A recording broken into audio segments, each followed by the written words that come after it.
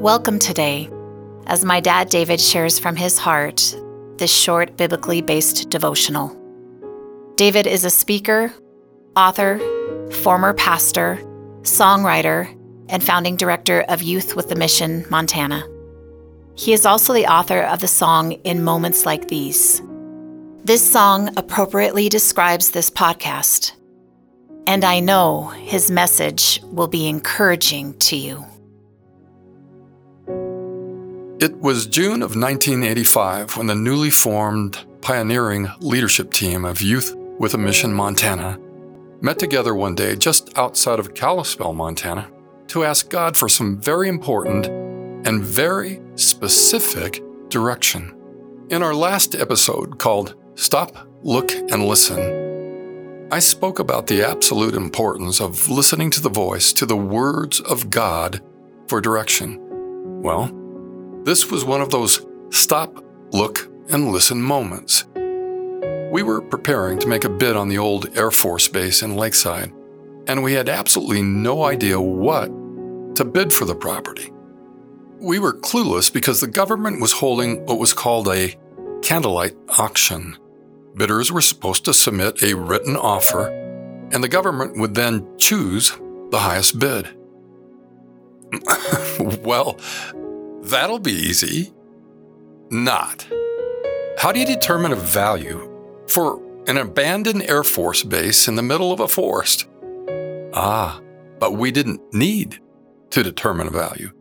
We would just stop, look, and listen. We would ask God how much to bid. I'll tell you what God said to us, but before I do that, let me first tell you how we prayed. How YWAMers and other committed believers often pray in nations all over the earth. To do that, I'm going to lean on a few very helpful words written and often spoken by our friend and founder of Youth with a Mission Worldwide, Loren Cunningham.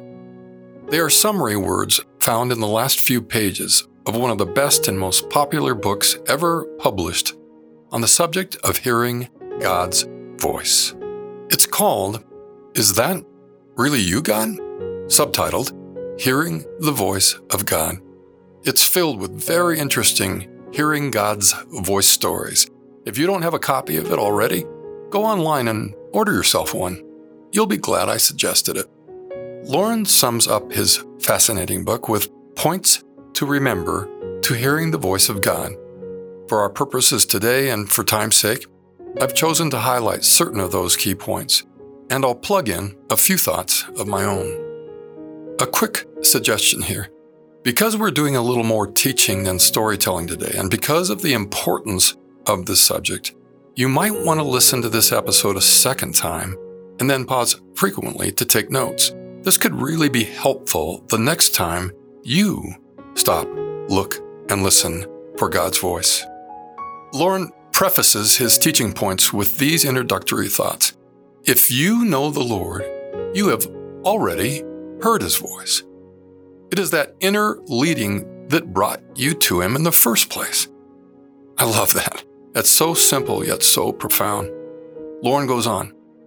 Jesus always checked with His Father. John 8, verse 26 says, For I say only what I have heard from the one who sent me. That's what Jesus did. And so should we. Hearing the voice of the Heavenly Father is a basic right of every child of God. Amen, Loren. Okay, here is the first key teaching point that Loren makes. Don't make guidance complicated. It's actually hard not to hear God if you really want to please and obey Him. If you stay humble, He promises to guide you. He promises. Regarding Loren's first key teaching point, he offers 3 simple steps to hearing God's voice. Along the way here, I'll include scripture verses that Loren uses. But again, for time's sake today, I won't quote all of them. Step 1 to hearing God's voice, submit to His lordship. Ask God to help you silence your own thoughts and desires and the opinions of others that may be filling your mind. Reference, 2 Corinthians 10, verse 5. Even though you've been given a good mind to use, Loren says, Right now, you want to hear the thoughts of the Lord, who has the best mind. Reference Proverbs 3, 5, and 6, which includes the words, "Do not lean on your own understanding." And that, as I said earlier on, is my life verse. Step 2 to hearing God's voice is resist the enemy, in case he, the enemy, is trying to deceive you at this moment. Use the authority that Jesus Christ has given you to silence the voice of the enemy. James chapter 4, verse 7 says, "Submit yourself therefore to God, resist the devil, and he will flee from you." And step 3 to hearing God's voice, expect an answer. After asking the question that's on your mind, wait for him to answer. Expect your loving Father to speak to you. He will. John 10:27, "My sheep hear my voice, and they follow me." I got a scripture here that fits too. Psalm 32, verse 8, "I will instruct you and teach you the way you should go. I will counsel you with my eye upon you." Now that you've heard the 3 steps of Lauren's teaching point number 1, here is his teaching point number 2. Allow God to speak to you in the way he chooses. Don't try to dictate to him concerning the guidance methods you prefer. He is Lord. As young Samuel did, listen with a yielded heart. There is a direct link between yieldedness and hearing. God may choose to speak to you through his word. This could come in your daily reading, where he could guide you to a particular verse. Psalm 119, verse 105 says, "Your word is a lamp to guide my feet and a light for my path." He may speak to you through dreams and visions. There are multiple times in the Bible where God did that. But probably the most common of all means is through the quiet, inner voice. Isaiah chapter 30, verse 21 says, "Your own ears will hear him. Right behind you a voice will say, 'This is the way you should go.'" Key teaching point number 3, confess any unforgiven sin. A clean heart is necessary if you want to hear God. Psalm 66:18 says, "If I regard iniquity in my heart, the Lord will not hear me." That seems pretty straightforward. Number 4, get your own leading. God will use others to confirm your guidance, but you should also hear from him directly. It can be dangerous to rely on others to get the word of the Lord for you.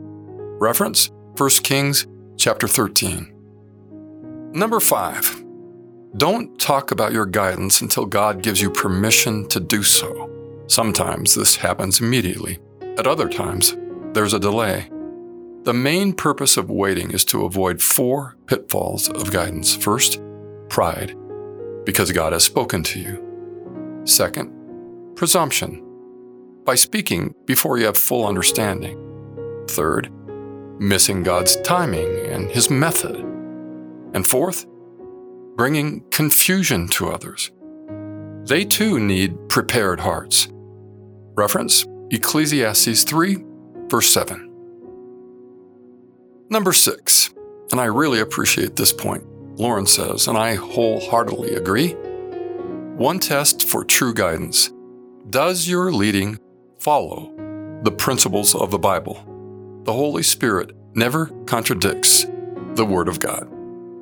Number 7, every follower of Jesus has a unique ministry. Reference 1 Corinthians chapter 12, Romans chapter 12, and Ephesians chapter 4. The more you seek to hear God's voice in detail, the more effective you will be in your own calling. Guidance is not a game, it's serious business, where we learn what God wants us to do in ministry and how he wants us to do it. The will of God is doing and saying the right thing in the right place with the right people at the right time and in the right sequence, under the right leadership, using the right method, with the right attitude of heart. Next, number 8. Practice hearing God's voice, and it becomes easier. It's like picking up the phone and recognizing the voice of your best friend. You know his voice because you have heard it so much. Compare young Samuel with the older man Samuel. Reference 1 Samuel chapter 3, chapter 8, and chapter 12. And Lauren's last key teaching point to hearing God's voice. Relationship is the most important reason for hearing the voice of the Lord. God is not only infinite, but also personal. If you don't have communication, you don't have a personal relationship with Him. True guidance is getting closer to the guide.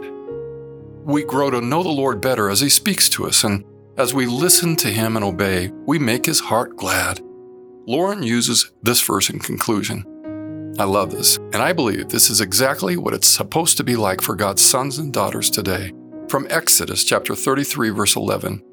Inside the tent of meeting, the Lord would speak to Moses face to face, as one speaks to a friend. And there you have it, simple yet powerful teaching points to hearing the voice of God. And these were the same teaching points that we followed when, as a leadership team, we asked God to tell us what amount we were to bid for the Air Force Base. My first thought after we asked God that question was to turn to Georgia Penniman, who I've spoken about before. Georgia was a longtime friend and dedicated intercessor.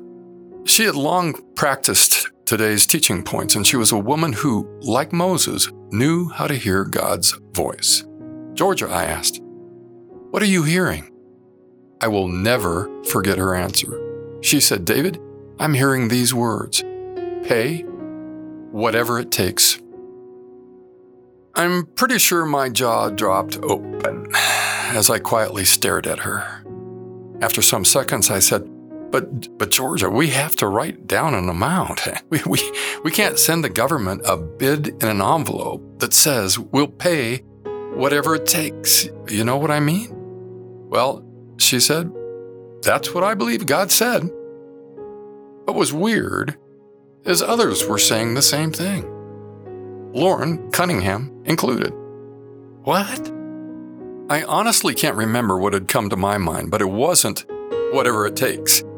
My dear friend John Briggs, who had been corresponding with the government, didn't hear those words either. Instead, John would put together a proposal with some kind of amount written on it. He was just about to send it off when the phone rang.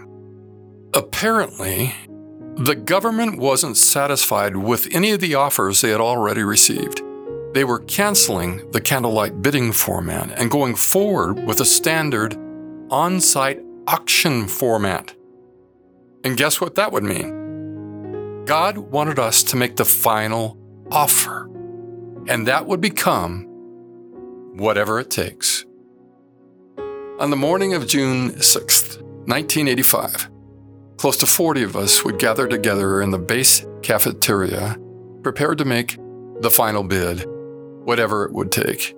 We ended up acquiring the entire Air Force Base, which included, among other things, 40 beautiful Montana acres, bordered on the north by a year-round creek, 3 huge dormitories, several important service buildings, and 19 three-bedroom houses for a whatever-it-takes total of $450,000. God was faithful with His guiding words and powerful with His provision. Dear friend, your father and my father will always be faithful to speak to us. We need to and never forget to put our faith into action and believe that He wants to talk to us whenever we're willing to listen. He wants us to hear His voice because He wants to guide us throughout all the moments of our lives. Oh, Father in heaven, we love your voice. It brings us guidance, it brings us confidence, and it brings us peace. Speak to us, Father. My dear friend and I will be listening. Let it be. You've been listening to In Moments Like These with David Graham. If you'd like to contact David or find out more information about In Moments Like These, please visit inmomentslikethese.com.